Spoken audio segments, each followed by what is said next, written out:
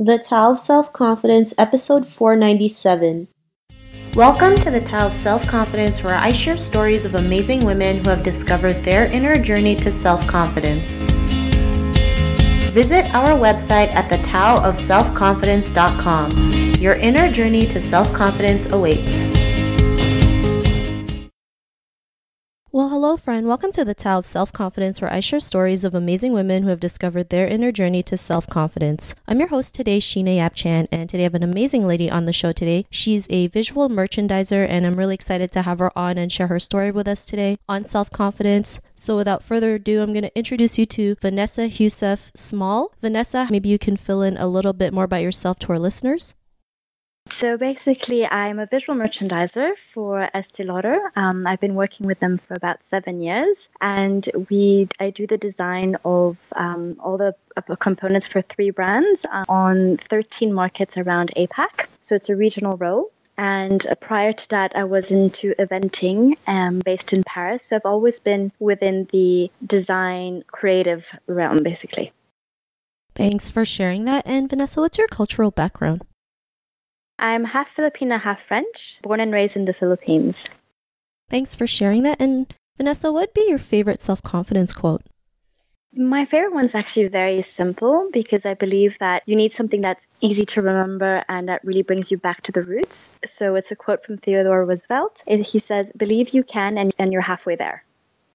Thanks for sharing that. And, I always believe that, it starts with a belief in yourself. And when you can believe that you're capable of doing it, you'll go out there and take that action. So thanks for sharing that quote. And Vanessa, in your own words, how would you define self-confidence?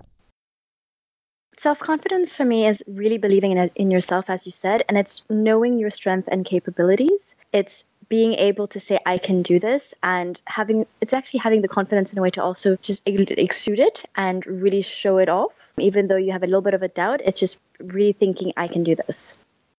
Thanks for sharing that, and that's a great definition. I know most people, they may look confident, but sometimes they're scared as hell. But it's, just doing it despite of the fear is what gives us the confidence. So thanks for sharing that definition. And Vanessa, what was your life like before your discovery of self-confidence?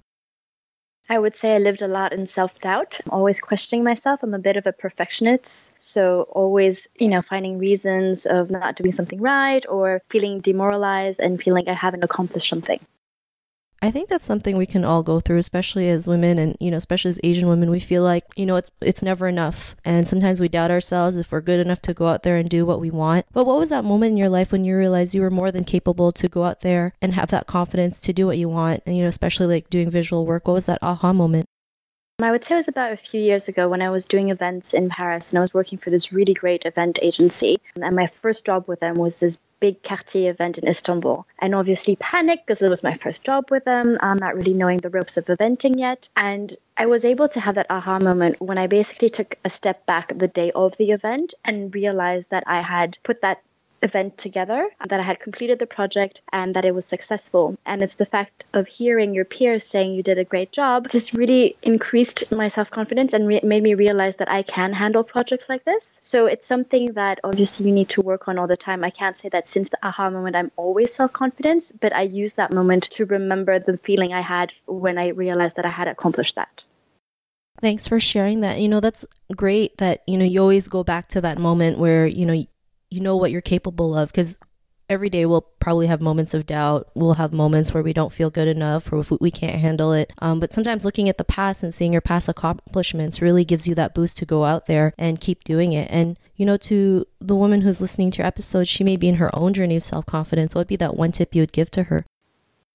I think for women, we really need to be kind to ourselves. We have a tendency of being extremely hard on ourselves. Living in this very social and digital world, we're always tending to compare ourselves to other people, not realizing or not taking the time to realize that everything we see is kind of made up. It's put together. It's a setup. And so we compare ourselves to that, thinking that's unattainable, that we have to be perfect, which is not the case. So I think we just need to remind ourselves and be kind to ourselves and realize that we all have our own strengths and we all have our own capabilities, and just to focus on that. Thanks for sharing those great tips. And Vanessa, if our listeners wanted to get to know a little bit more about you and what you do, is there any links or social media profiles we can connect with? I do have a website, which is www.vanessaheussaff.com. And so you have my links and you can have some past projects that I worked on. Thanks for sharing that. And to our listeners, if you want to connect with Vanessa, you can head on over to thetaoofselfconfidence.com and search for Vanessa's name. Her show notes will pop up along with everything else that we talked about. And I just really want to thank Vanessa for taking the time to share her story and tips with us on self-confidence. So thank you so much, Vanessa. Thank you very much. Not a problem. It's really great having you on the show. And to our listeners, be on the lookout for another new episode of another amazing woman's journey to self-confidence. And we'll talk to you soon. Bye for now. Thank you for tuning in to another amazing episode of The Tao of Self-Confidence. Visit our website at thetaoofselfconfidence.com to check out cool resources, blog articles, show recaps, and so much more. Your inner journey to self-confidence awaits.